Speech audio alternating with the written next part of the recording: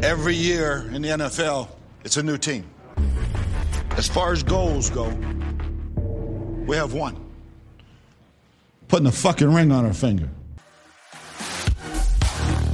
Welcome to the Buccaneers Observer Podcast. This is Ralph Phillips. I'm Molly Bay. Today is June 2nd, 2019. 98 days to kickoff. That's a new number. Why is it new?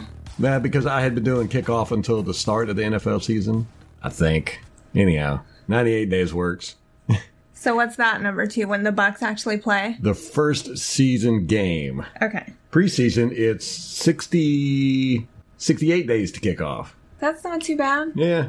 So 98 days until we play San Francisco 49ers at home, September 8th, 4:25 p.m. Oh, it's a late game. Yeah. Ugh. I just noticed that. What if they changed that? Because I swear it was a 1 o'clock game. Yeah, this is all according to the Buccaneers website. So the first game of the season, and we got to wait till 4 o'clock to even get it. That sucks. It does suck. I hate 4 o'clock games. I do too. I'm usually pretty drunk by 4 o'clock. I know, that's the problem. And then you forget to watch and pay attention. I mean, we're watching it, but you don't pay attention as much. All right, I got some fact checks and follow-ups. Yes, fact check. JPP has been to the Pro Bowl twice, 2011 and 2012. This is contrary to what Rick Stroud said in his Cleveland radio interview when he said that the defense has no Pro Bowl players. He hadn't been since 2012? He's not very popular. No, he's not giving enough gifts out, I guess. Fact check. McCoy's defensive line coaches, there's been 6. Rick Stroud said 15 in his radio interview with the Cleveland station, and in May 2018 in an article entitled, Gerald McCoy appreciates help on D-line, but knows it will take more than names on paper. He said there were 13 defensive line coaches. So I guess according to him, we added 2 defensive line coaches last year? They're including all the assistants and all that. Why are they doing that? Why to make it look worse. Well, Joe Buck's fan even had an article saying the same thing in their article May 26, 2018, entitled, Maybe the Coaches in the Past Didn't Have the Nutsack. Okay. They also said that Gerald McCoy had 13 defensive line coaches in his career. That's just insane. It's just crazy. Here are the coaches he's had. 2018, he had Brinson Buckner. 2017 and 2016, Jay Hayes. 2015, 2014, Joe Cullen. 2012 and 2013, Randy Melvin. 2011, Grady Stretz. And 2010, Todd Walsh. So for 6 years, he only had 3 defensive line coaches. And it's not like he was the only one on the team that had to endure all these coaches. That's true. You know? So, speaking of Joe McCoy, Noah Spence and him were working out in the same facility together. McCoy posted a picture of him on Instagram. Yes, that was Saturday. They seemed to be real proud, or Gerald McCoy seemed to be real proud of the fact that they were working on a Saturday morning. Hey, he works on Cinco de Mayo. While most people are drinking. Right. And he's a Pro Bowl dad. The Bucs wrapped up Phase 3 of the offseason program with their last OTA practice on Friday. Mandatory minicamp kicks off on Tuesday. There's a cool tidbit about Matt Gay, the kicker that we drafted, that BA lined him up at the 50 and told him if he hit it, they would end OTAs 2 periods early. And he did, so everybody got to go home. I remember that same article for Robert Aguayo. Oh, really? Yes. Well, there was a same instance happened to him. It was during the preseason. He was missing kicks. And so during one of the practices, they did the same thing. Had him line up at the 50. If he made it, they would end practice, and he made it.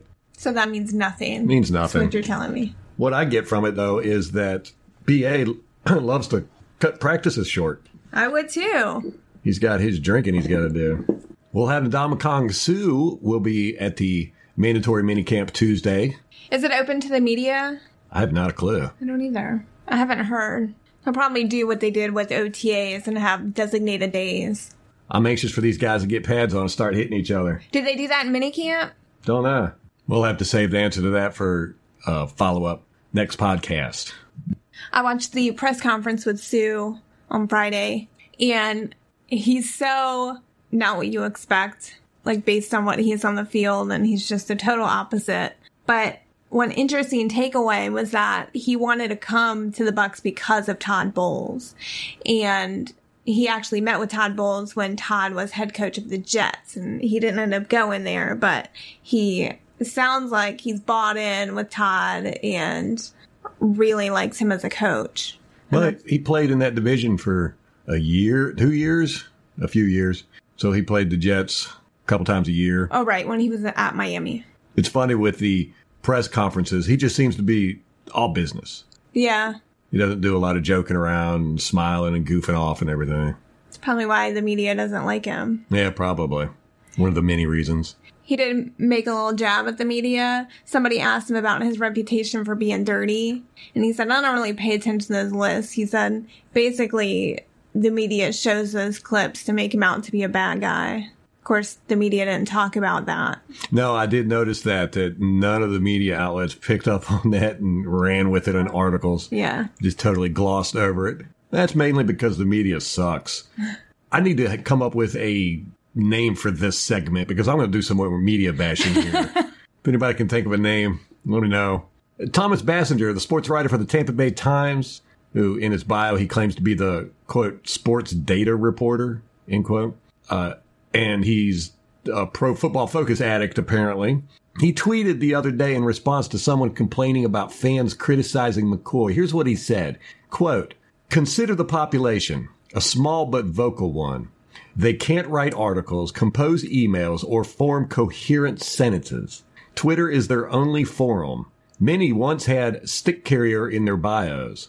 What happened to their king? They're still parroting his hateful talking points. Sheep, end quote. I took offense to that. You retweeted at him, didn't you? No, well, not at him, but I retweeted the quote. To call people dumb because they disagree with you. It's just childish, but I think that it says something to your position if you can't defend it except by calling people that disagree with you stupid. Well, that's what we had talked about a few podcasts ago, is that you have not been able to criticize Gerald McCoy for years, ever since he's been here, because if you do, the media comes down on you like a hammer. This is a perfect example. I mean, the guy's not even on the team anymore, and they're still sniffing his jock. Now, Thomas Bassinger, he claims to not be a fan of the Buccaneers, but he loves his job. That's what he says. I don't have an issue with media members not being a fan of the team. Not at all. That's fine with me. If you're going to stay objective. Yeah. But these guys are not being objective. Bassinger wrote an article on May 28th, 2019, entitled, Is Ndamukong Suh more dominant than Gerald McCoy in the fourth quarter? Now, notice the Betteridge's Law there. We're going to go over this again. Betteridge's Law is a maxim by E.M. Betteridge where he says, quote, any headline which ends in a question mark can be answered by the word no. The reason why journalists use that style of headline is that they know the story is probably bullshit and don't actually have the sources and facts to back it up, but they still want to run it, end quote. This article is bullshit. One, he uses Pro Football Focus, which they're absolutely horrible. I have no respect for anybody that uses them for data analysis. Two, he says that while Suh has generated more fourth quarter and overtime pressures, it's because McCoy was injured more and Suh's teams were not the Bucs. That was basically his summation. They just keep pulling out reasons and excuses. Those are new ones. He does some convoluted mental gymnastics that it's almost impossible to understand to come up with the fact that he claims that McCoy was better than Suh in the fourth quarter and overtime, even though the stats show that Suh was better in generating pressure. Now, he brings up pressures as the comparison when Suh is more of a run stopper and McCoy is supposed to be the pass rusher, but he still couldn't outdo Suh in that category unless you go by Bassinger's made-up mental contortions. Now, I went back and looked at all of his articles, this Thomas Bassinger guy, and it seems like all he does is bash the Buccaneers. He bashed them about Suh. He bashed them about drafting a kicker. He bashed them for signing Blaine Gabbert. He bashed Winston. He wrote an article saying we needed to trade JPP. He bashes Arians. He wrote an article on Winston is going to need a butt pillow because of Arians. He says Arians' Arizona tenure was not as great as we remember. Oh, I remember that one. And he said Bucs are going to need more than Arians. He also wrote an article saying that the Buccaneers' window for contention has closed. This guy is just a basket of sunshine. And he wrote an article on April 8th entitled, 2019 NFL Draft. The Buccaneers have been building their defense wrong. Here's a fix. Now, in this article, he says, quote, the blueprint is this. Invest heavily in your secondary and give what's left to the defensive line. That's how the Patriots operate, and it has paid off. As Robert Mays wrote recently for The Ringer, anyone who studies how Bill Belichick and company allocate resources can see that New England never, ever breaks the bank for a pass rusher, end quote. But we need to break the bank for Gerald McCoy. Right. And this guy's been crying for 2 weeks now because of Gerald McCoy. He's upset that the Bucs got rid of Gerald McCoy, who is a pass-rushing defensive tackle with a huge contract. This is after he wrote an article saying we should not have high-priced pass rushers. We should invest in the secondary. And guess what we did during the draft? We invested heavily in the secondary. Did you see an article from him talking about how great the draft was from the Buccaneers? No. You know who he was referring to there was JPP. Yes, most likely. That's what he was talking about there. He also had an article entitled, Gerald McCoy versus Ndamukong Suh. Are the Buccaneers better off with Suh? Again, notice the Betteridge's Law of headlines there. But let's go through a list of some of his articles. See if you can catch a gist of what this guy's about. Here's one article headline. Jason likes Buccaneers drafts haven't been good and they're getting worse. Another headline. It's not smart to draft kickers, but the Buccaneers haven't gotten the message. Another headline. Who were the draft picks the Buccaneers wanted but didn't get? Notice the Betteridge Law there. Another headline. 2019 NFL odds. Will the Buccaneers go over or under 6.5 wins? Notice the Betteridge headline. Another article headline. Here's the reason why the Buccaneers defense was so awful. Another headline. Gerald McCoy versus Ndamukong Suh. Are the Buccaneers better off with Suh? Again, notice Betteridge's Law there. Another article. Is Ndamukong Suh more dominant than Gerald McCoy in the fourth quarter? Again, notice the Betteridge's Law of headlines there. Another article headline. The Buccaneers have signed Blaine Gabbert, the worst quarterback available. Oh, lovely. Another headline. Who is Jameis Winston? We still don't know. Again, notice the Betteridge's Law. Another headline. NFL mock draft Monday. Will Devin White be Quan Alexander 2.0 for the Buccaneers? Notice again, Betteridge's Law there. It seems like this guy can't do anything but Betteridge's Law headlines because his articles are bullshit. Here's another headline. Here's why it's time for the Buccaneers to trade Jason Pierre-Paul. Another headline.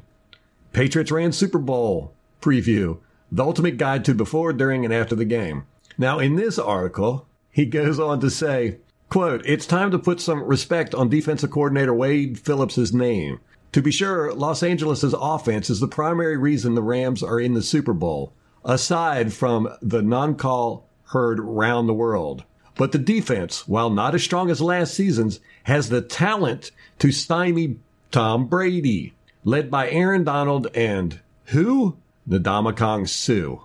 The defensive line has generated pressure on 36% of pass plays, the league's highest rate. The more frequent the pressure, the more likely an opponent is to make mistakes. End quote. Now, this guy sits right here in this article, gives Ndamukong Suh credit for taking the Rams to the Super Bowl and says that they generated 36%, they generated pressure on 36% of pass plays, the league's highest. And then he goes on to say that that's what makes opponents make mistakes. But yet then when we get Suh, all of a sudden it's, oh, we shouldn't have high-priced defensive linemen, pass rushers. It should all be about the secondary. And he said Suh is not as good as McCoy, especially in the fourth quarter and overtime with his middle gymnastics. It's insanity. I wonder if, the Tampa Bay Times, they've gone to the subscription model, which a lot of the traditional news outlets that used to be papers are kind of going to this model. And because they can't, it's harder to make money on the free websites with the advertisers and all that. So the internet has really changed how newspapers operate. But I don't know how sustainable that is in the long term. And I wonder, because that whole Tampa Bay Times sports division, you have Tom Bassinger and Rick Stroud in particular. Those are the two main ones that covers the Bucs. And then there was an editor who wrote an opinion piece, right? Mike Sherman, I think he said, which was negative also. Mm-hmm. And don't they say that negative articles get more clicks than anything positive? So I wonder if that's part of it. It's just, that's what gets the clicks. That's what makes people buy the subscription and want to pay for the articles. Well, I think it's insanity that they're not giving credit to, one, the owners for dumping a crap ton of money. Oh, no, the owners are to blame for everything. Yes, they bash the owners quite a bit. But they're dumping a crap ton of money and doing everything they possibly can to make this team win. They're not giving credit for Arians. You know, Arians has been in the NFL for 25 years. He's only been a part of, 5 or 6 losing teams in that 25-year span. Yeah. He's won 2 Super Bowls. What was his win percentage? Like 68% or something? Something. It's pretty high. Then he's been to the playoffs most of those seasons. Yes, as a head coach, his winning percentage is .62. Wow. In his 6 years as a head coach, he went to the playoffs 3 of those years. In 25 seasons as an NFL coach, 15 of those seasons, they went to the playoffs. And from my notes, what I'm looking at here, he only had 4 seasons out of 25 years where he coached on a losing team. What did you say his win percentage was? As a head coach? Yeah. .619. Okay. Bill Belichick's is 74.4% win-loss. Mike Tomlin is 65%. Which Bruce Arians was on Mike Tomlin's staff from 2004 to 2011, and that's where he won 2 Super Bowls with, and he went to 6 playoff games. 6 playoff seasons. Pete Carroll has a win-loss of 61.03%. So his record is better than Pete Carroll's. Yep. Sean Payton has a 60.87. His win-loss record ratio is better than Sean Payton's. John Harbaugh is 57.99%. Now, granted, he doesn't have the large data set that these guys do, but... he's got you mean Arians? Yes. Yeah, okay. But he's got a winning record mentality. He's been in the league for 25 years. His teams that he's coached on, they're winning teams. The guy doesn't know how to lose. Well, even those coaches, their first 3 years, like John Harbaugh, his win-loss percentage was 66.67%. So, in the 60s, right where Bruce Arians is, Mike Tomlin's was 64%. What is that again? This is their win-loss in their first 3 years as head coach. Okay. Bill Belichick's was 52.08%. Sean Payton's was 52.08%. So, he's up there with those guys. Yes, it's amazing that the press is not glorifying him more. Hell, they're not glorifying him at all. And then plus he's bringing in all these staff members and assistant coaches. And I mean, the guy, to me, looks like he really wants to win. I mean, he came out of retirement to coach Jameis Winston and coach this team. He said the other day, when asked what position group was performing the best, he said the secondary. And then he went on to say that the secondary is fixed. They have fixed the secondary. It's optimistic. Yeah. Well, they spent a lot of draft picks doing it. They did. He's been encouraging the existing guys, and I think that the media should be harping on that, not Gerald McCoy, and not how bad Winston is, or the fact that we got Blaine Gabbert, or that we drafted a kicker. I mean, come on. Yeah, I'm looking, and I only see 4 teams where he was a part of 4 losing teams in 25 years. One of them was the Saints. He was the tight ends coach at the Saints in 1996, and they went 3-13. And then the very next year, in 1998, he went to the Colts, and they went 3-13. And then the Browns in 2001, they went 7-9. And then the Browns in 2003, they went 5-11. But that's it. He knows how to win. He actually took the Browns to the playoffs in 2002. It was the last time they went to the playoffs. He was offensive coordinator there. Wow. Yeah. They went 9-7. I mean, if he could get the Browns there. Yeah, and he went 49-30 as a head coach. We have a winning coach. This is the first time in Buccaneers history that I can recall that we've had somebody with this high of a caliber, pedigreed resume come in and coach our team. But you wouldn't know it by listening to the media. Be excited, Buccaneer fans. This guy's going to change everything. He's already changing the defense. Offense didn't need that much. Run game, offensive line. But they didn't really change personnel there. No, not at all, really. I think they're just going to toughen these guys up. And I think that's one of the things with having Sue. Just having Sue in practice going up against our offensive line is going to toughen up our offensive line. Are they going to put him across from Donovan Smith? Donovan Smith? Donovan? Yeah, they're going to have him all across the line. Can you see him and Jensen getting into it? It's probably going to happen. I'm sure he's probably going to get into it with every single person on the offensive line. I guess we need to look back and see in his previous teams if there was any skirmishes during practices with Sue. Mm-hmm. He seems really team-oriented. That's what he wanted to talk about in the press conference. He was like, I'm with the Buccaneers. We're focused on winning. Carl Nassib batted down a pass, 6'7". They said when he did it, he dropped back into coverage. And they did that with him last year a little bit. Yeah, and he just reached up with them giant paws and knocked it right down. It's one of my favorite plays from last year. I think he's going to be excellent in coverage like that. But, yeah, they said that they tried to throw it over the middle, and he just nonchalantly stuck his hand up and batted it down like it wasn't nothing. Did he even have to jump? No. And they said the defense on the sidelines just went crazy. They were hooting and hollering and stuff. I like him. Yeah. A hunchback. He's funny when he goes in. He's got this weird posture that he does. Like a vulture. That's what it reminds me of. Yeah, his shoulders kind of slump forward, or his neck does. It's funny looking. It's different. He comes zipping around that corner looking like a bird of prey. We should find something out about JPP soon. When does his guaranteed money kick in? It's sometime soon, isn't it? 1st of June, I think we had talked about. Joe Buck's Fan just published an article, and Arians said in an interview, I think on ESPN, that he's recovering, but we're looking at 5 to 6 months. So it's June now. So November, December. Ugh. Yeah. That sucks. Yeah, I don't know that he'll play this season. And, it's going to happen. We're going to get some more injuries come. But we had so many injuries last year, especially on our defense. The law of averages says that we should have fewer injuries this year than normal if we regress to the mean. Hopefully. Well, they've invested a lot in that, too. They've added that director of, I forget what it was, some kind of science to, like Greg Skaggs, some kind of strength and conditioning. God, I can't remember what it was. But they've put a lot into that staff, strength and conditioning, and... I've always wanted to do a comparison to the rest of the league, because I've always felt like the Buccaneers over the past decade have just been injury prone. Just seems like we just can't keep people on the field. Greg Skaggs, Director of Athlete Performance, who's focusing on working with the strength and conditioning trainers to optimize player health and production. See, the owners are dumping all kinds of money into this. Yeah. They want to win. It's interesting that Bruce Arians identified it as a problem. Because remember, when he was in Arizona, they got hit by a ton of injuries that one year. And so he made sure to keep a lot of depth as much as he could after that, because he got burned real bad by the injury bug. Well, we've got some players that we are not sure if they're going to be injury prone throughout their career. I'm talking about O.J. Howard, talking about Vita Vea, Cameron Brate, VH3. Now, all these guys have pretty much shown that they get injured often.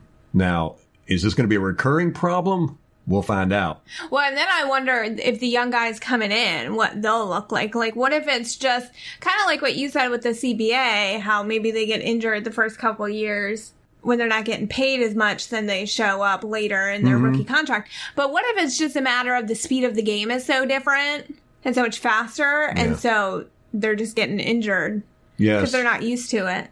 And also, they're so conscious of injuries now that anytime you get a little tweak or something like that, you get off the field, you go see the doctor, and they'll say, oh, it's a hamstring or an MCL or an ACL or a CLL or a PFL or a whatever, ADL, DHL, CDL, FedEx, USPS, UPS, and these guys will sit out over a little bit of pain or whatever, because they're all now very conscious about their careers and longevity. I grew up old school. I'm gonna throw that out there. You play through that shit. Yeah. Well, Arians is like that too, I think. Yes, and that's one of the reasons why he likes Sue. Sue has never missed a game for injury. The only reason why he's missed a game has been from suspensions. And you want that on your team. You don't want a culture of injury, because if your leaders are getting hurt and taking plays off and taking games off for injury, then that makes the new guys go, hey, if I get tweaked somewhere, then I can take a few games off and everything. Go watch North Dallas 40. That's how I grew up watching football. Totally different culture. It's so crazy seeing how the NFL culture has evolved. I'm not saying it's worse or better or anything like that, but I don't know. I enjoyed it when people prided themselves in playing through injury, like JPP. JPP prides himself in playing through injury.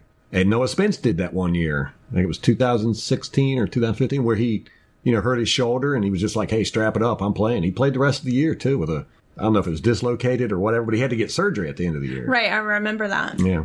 Which one of these days, we're going to find out why Noah Spence has not seen the field since. It's just crazy. It's insane. I don't get it. I don't get why he hasn't been on the field and why the media is not more interested in finding out and letting us know why he hasn't been on the field. Now, they said that he had personal issues with Brinson Buckner. There's been reports that he's not mature, that he's not taking it serious. I don't know. There's been all kinds of crazy stuff. I wonder if it's a matter of it's something that would damage his career or reputation, so that's why they're not saying it. Don't know. But I'd like to find out because, when he came in the league, watching him on film, I was like, wow, this guy could be elite. And then, boom, next thing I know, he's getting 5 snaps a season. Inactive some games. Yeah. I think this is his make or break year. If he doesn't show up this year, he's out. No, I think he's going to blow up. I've got all the confidence in the world that he's going to come in because he's made for a 3-4 defense. I mean, he's an outside linebacker like crazy. Him and Nassib both. Nassib's 6'7", long, lanky guy. He's got that length. And Did he play basketball? I'm sure we'll find out. And it's crazy with Cleveland how they had to release him because they just had so many edge rushers and defensive linemen that they had to get rid of good guys. And Nassib, we were very smart claiming him off waivers. Good move by Jason Light. Quan Alexander was another example of someone who got hurt quite frequently. Oh, yeah. That's a good point. We'll see if Devin White is more solid in that aspect. Levante David has been in and out more than I would like, but not that bad. Yeah. Did you see Devin White sitting on Daisy May? Yeah. He looked like he could touch the ground almost. Yeah. He's so big. And he posted that it was her birthday or somebody did. Did somebody else do it? Or No, he didn't. He posted, yeah. It's his horse's birthday. Most people have kids and what. No, he's got horses. Daisy May. Daisy May. He had a little hat on her and balloons and everything. If you haven't seen the picture, you need to go find it. Was it a filter or was it like No, it was. He decorated her stall. Hey, wait a minute. When you have a kid's birthday party, you have pony rides. What do you do for Oh my God. horse? Do you have little kid rides where the horse gets to ride a kid? That's a question for Devin White. Yes. I think it's funny. I think it's cool. It's a character thing. Like, it makes him very interesting. And that him and Beckwith are friends because they both like horses. Yeah. Although Beckwith rides quarter horses, American quarter horses. Worst day of Devin White's life when they went riding Beckwith's horses. It was so bumpy. You never know, man. People are crazy. So, yeah, the injury bug, it really hit us hard last year in the secondary especially. Remember, it was like all rookies back there at one point. When Chris Conte went down. VH3 immediately. Yeah, it was nuts. And Quan went down. I'm interested to see the safety, how that's going to play out. You don't hear much about it. You hear about the cornerbacks, you hear about the linebackers, you hear about the defensive line, but you don't hear about the safeties much. You need to watch that one guy we got from Green Bay. Kentrell Bryce. Yes, and Whitehead, I really like him. I think they do too. Yeah, he plays with fire. They've been talking to MJ Stewart up a lot too. I really liked MJ Stewart in the preseason. He was just killing it. And then the season rolled around and he just looked so slow and he wasn't doing any of the stuff he was doing in the preseason. But then again, and I'm telling you, man, the way they were coaching these guys, a lot of blame on Mike Smith, but they were tackling horrible. I hope to God we get away from that. I don't even know what it was called. But they were all doing the same thing, that whole diving at the lower body, the hips. And Did you tell me that they didn't tackle in practice? Right, yeah. During Cutter's tenure, they would not tackle to the ground during practice. So did they just bear hug? I don't understand. I guess. And that's the thing about tackling is you only get good at tackling by tackling. There's nothing you can do. It's not like throwing a football or catching a football or anything like that. You have to actually hunt somebody down and take them to the ground to get good at tackling. And if you're not doing it in practice, you're not going to be that good at it when the real time comes. And man, we were horrible at it. Yeesh. How did nobody bring that up? I know, it's weird. Nobody ever talked about it. I know. I was the only person I ever saw. People would say, oh, we're missing tackles, but I was looking at their technique. Their technique was all the same. They were all doing it. That's why I know it was coaching. And it was just horrible. Like the same way that they would engage with blockers. Yeah, that was very strange, man. So weird. But no one in the media ever said, oh, they don't tackle at practice. No, they didn't until after Cutter's gone. Right. I think I heard it on Joe Buck's Fan. Yeah, they just casually mention it. Well, that's weird with the media, how it just seems like they hone in on one thing, one issue, and they all do it. Yeah, and they all jump on the bandwagon. Yeah, the same thing, and they'll just pound it to death when you miss stuff like that. That's what I want to hear. I want to hear stuff like that. Just give me a whole bunch of details. I'll figure out what's... I really like the Pewtercast podcast for that. Ren went to OTAs and was talking about what was happening and the different players and how they structured the practices and what they did with the media. Yeah, what you were allowed to see, what you could hear. You know, we don't get that from the media. And I don't know if it's just the curse of knowledge. Like, they don't realize that, one, it's something the fans would be interested in, but it's stuff that the fans don't know. Right. Yeah, they're so used to it that they don't realize that other people don't know it. Yeah. That could be true. But no, I think it's more of the fact that they like to pick one thing and then just beat it to death. Yeah. And blow it up into some big dramatic crap. BA said that Warren Sapp is going to be working with the defensive line at some point. Nice. Yeah. Interesting. He did not like Vita Vea. When Vita Vea first, which I don't blame him, because when Vita Vea first got out there, he's the one that coined the phrase Velcro Vea, or was that Ian Beckles? I don't remember. It could have been either one of them. Yeah. I heard it on Ian Beckles. Yeah, I think it was Warren Sapp that coined it. And he was exactly right. I mean, Vea would get great penetration to push his guys back. And it just seemed like he was so into dominating his linemen that he forgot to pay attention to where the ball was at because they would run right beside him and whatever. And he just would be too busy throwing his guy around. But after had that conversation with him, that's when you started seeing him, really focusing on the football. So I'd like to know what Sapp thinks about him now. If Sapp's watched more film on him or whatever. I know Sapp was upset about the Gerald McCoy thing, but he didn't crybaby about it. No. He does not like Sue either. That's right. Oh, yeah, Sapp does not like Sue, which is funny to me because, if anything, those two were much more similar in their character and their style of play. I think he really took Gerald McCoy under his wing kind of as a project. Yeah. So that was your guy. And he probably resented the constant comparison. So that's going to be interesting watching him out there coaching Vita Vea and the Ndamukong Suh, two people that he's talked trash about. That's awesome because good. I want to see them all. Let's see them all fight. I don't know though. If you get Warren Sapp talking trash about you, what do you even say? I know, right? He's up there in age and he's had a hip surgery, so maybe you could take him. But he'll smack you with a big fish that he just caught. Well, he loves to fish.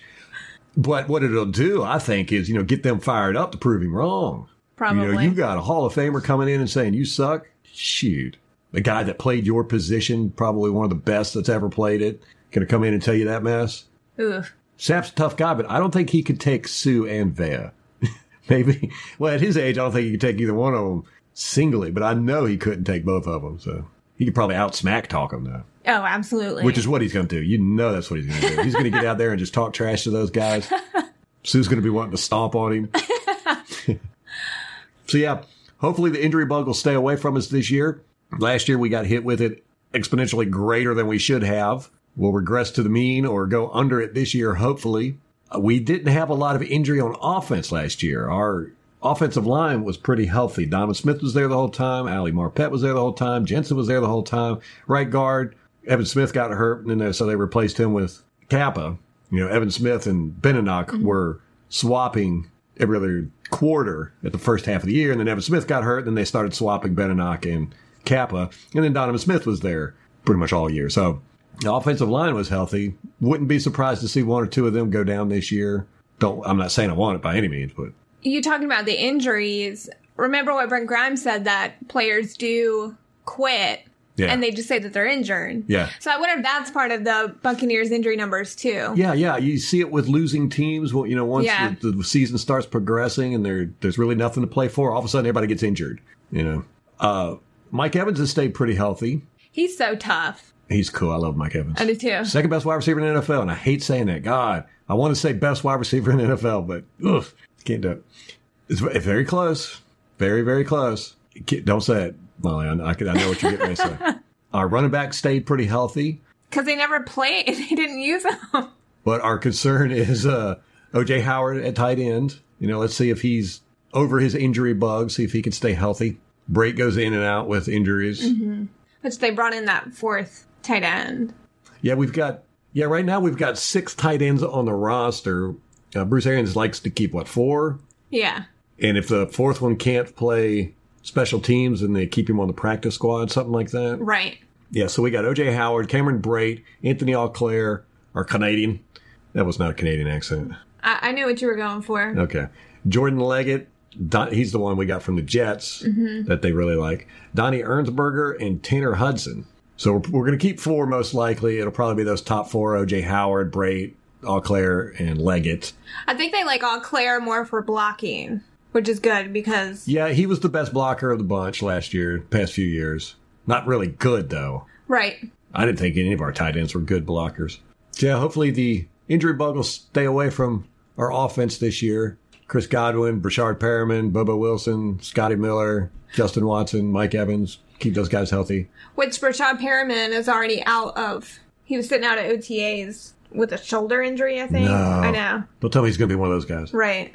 Yeah, remember our defensive line was the most expensive defensive line in the NFL last year, and most of those guys were in and out with injuries the whole year. Hell, Yeah. Brian Unring never even saw the field. He got that concussion and then never even played, never took a snap. I always forget about him because... Benny Curry was in and out with injuries. Yeah. Bo Allen a little bit, I think. Bo Allen a little bit. Vita. JPP, McCoy, they all... Mm-hmm. How many games did JPP miss last year from injuries? No, he played all 16 games. Yeah. Played all 16, started all 16. 12 and a half sacks, y'all. What up? I think a few times he came in with like 2 knee braces on. Yeah. Yeah, he plays hurt. I know, all the time, yeah. He does not want to leave the field.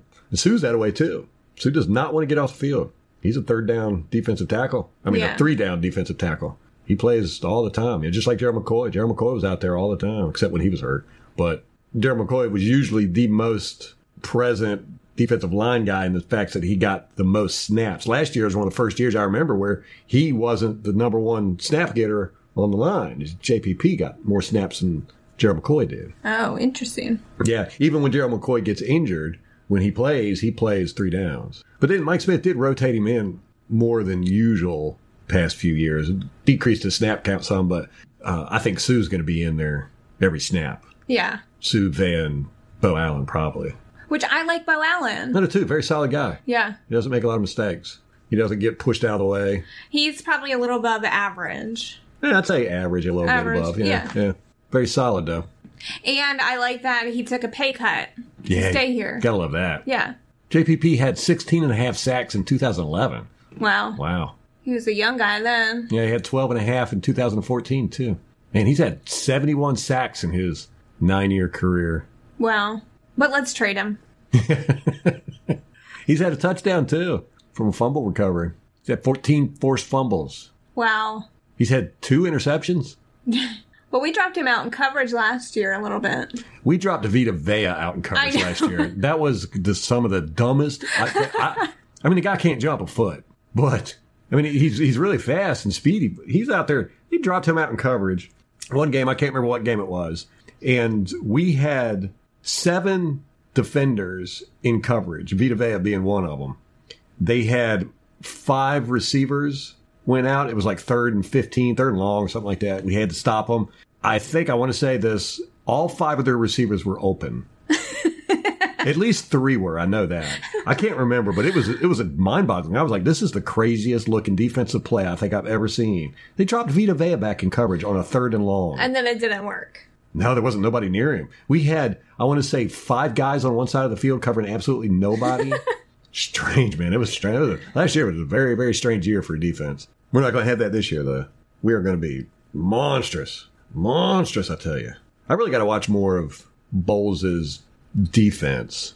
It's hard to, with the Jets, I think he was the defensive coordinator there. No, I think it was Casey Rogers was his defensive coordinator. Okay. Yeah, so it really wasn't his defense there. I mean, it might have been him implementing stuff and all that good stuff, but, it wasn't him. So I look at Arizona defense when he was there. Yeah. More so than the Jets defense. So, when you go from, and I'm saying this through experience, all the head coaching positions I've had in the NFL. When you go from a coordinator position to a head coach position, it's a really big change. You're only having to deal with one side of the ball. Then all of a sudden you are in charge of both sides of the ball and managing everybody. Yeah, you're more of a manager than anything. Right. Which I think is what Bruce Arians is really good at, managing people. Yeah. I think he definitely understands what makes people tick. Psychology. Yeah. He's saying he's not as involved with Jameis Winston as I would like him to be. He says that he's basically letting Leftwich and Clyde and I think Tom Moore is in the room with him too. Yeah. So I don't know about that. I'm like, it's going to be interesting to see how Byron Leftwich does. You know, I mean, he was offensive coordinator for the Jaguars last year, or Arizona. I don't know why I'm thinking the Jaguars. He was the quarterback of the Jaguars for a while. Okay. I think he was a quarterback with everybody for a while. He was a quarterback for us for a while. That damn baseball windup he's got. But he became the offensive coordinator with Arizona after they did their big shakeup. So he was like mid-season, I think, or whatever. And it was meh. You know, you can't really tell. So no, I mean, they were already a sinking ship by that point, I think. You know, they had Josh Rosen, and we saw how that experiment worked. That whole disaster. Yeah. Right. So I don't know if it's really a testament to Byron so much. I liked Byron's press conference and the stuff that he was saying at the beginning of the season. You know, his approach to Jameis and the honesty thing where he just wanted complete honesty from Jameis. And I thought he had a good energy to him.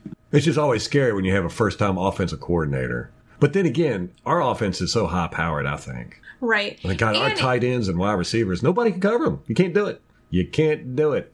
And he's surrounded by veteran coaches. So aside from BA, you've got Harold Goodwin, you've got Clyde Christensen. Mm-hmm. You know, I mean, he's like the youngest guy on the offensive staff. Yeah.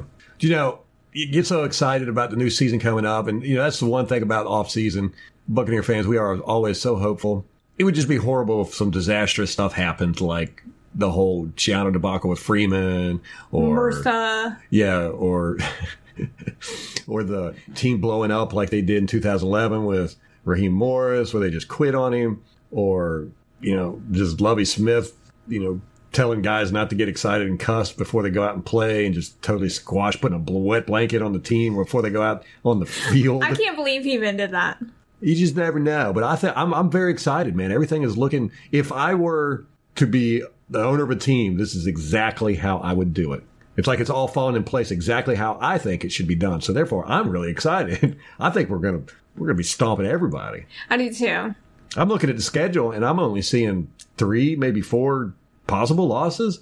And I'm saying possible because I think we can beat anybody this year. Yeah, I think our floor is 10-6. That's our floor? Yeah. Nice. I like you. Did you say 10-6 when we did our predictions a while back? I think so, but, you know, it's on record. I know I said 10-6. Yeah, I think we both did. Okay. Yeah.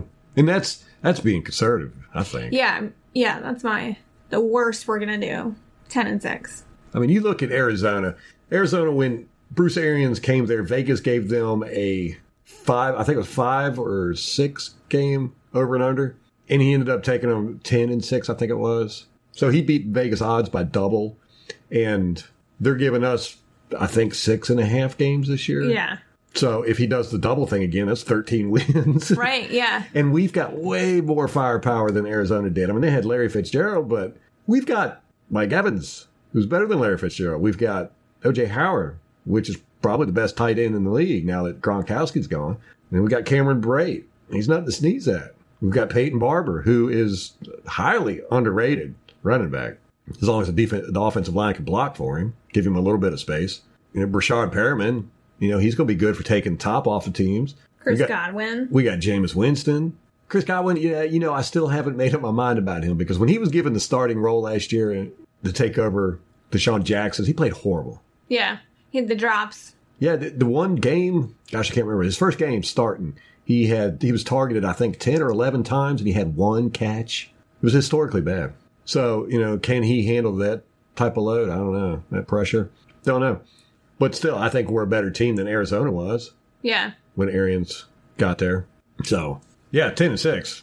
That's going to be easy. As long as we don't have one of these breakdowns like the Buccaneers seem to be notorious for. A Josh Freeman drug binge or a MRSA episode or... I think that Bruce Arians runs a tighter ship than that.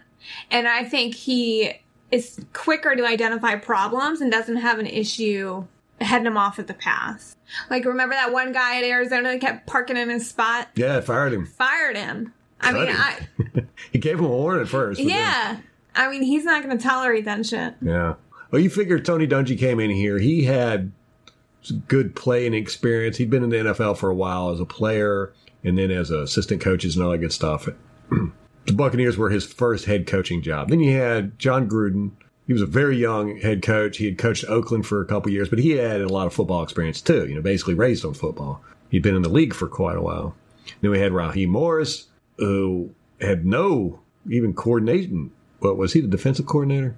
I can't remember. Anyhow, he did not have a whole lot of football experience. And then Greg Schiano comes in. He didn't have any NFL experience. And then we had Bubby Smith, who came in while he had a lot of football experience and a lot of head coaching experience.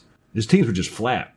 So this is the first time we've got a guy coming in that's really injecting a lot of energy, has a lot of football experience with winning. With winning. Yeah, I think that's the difference.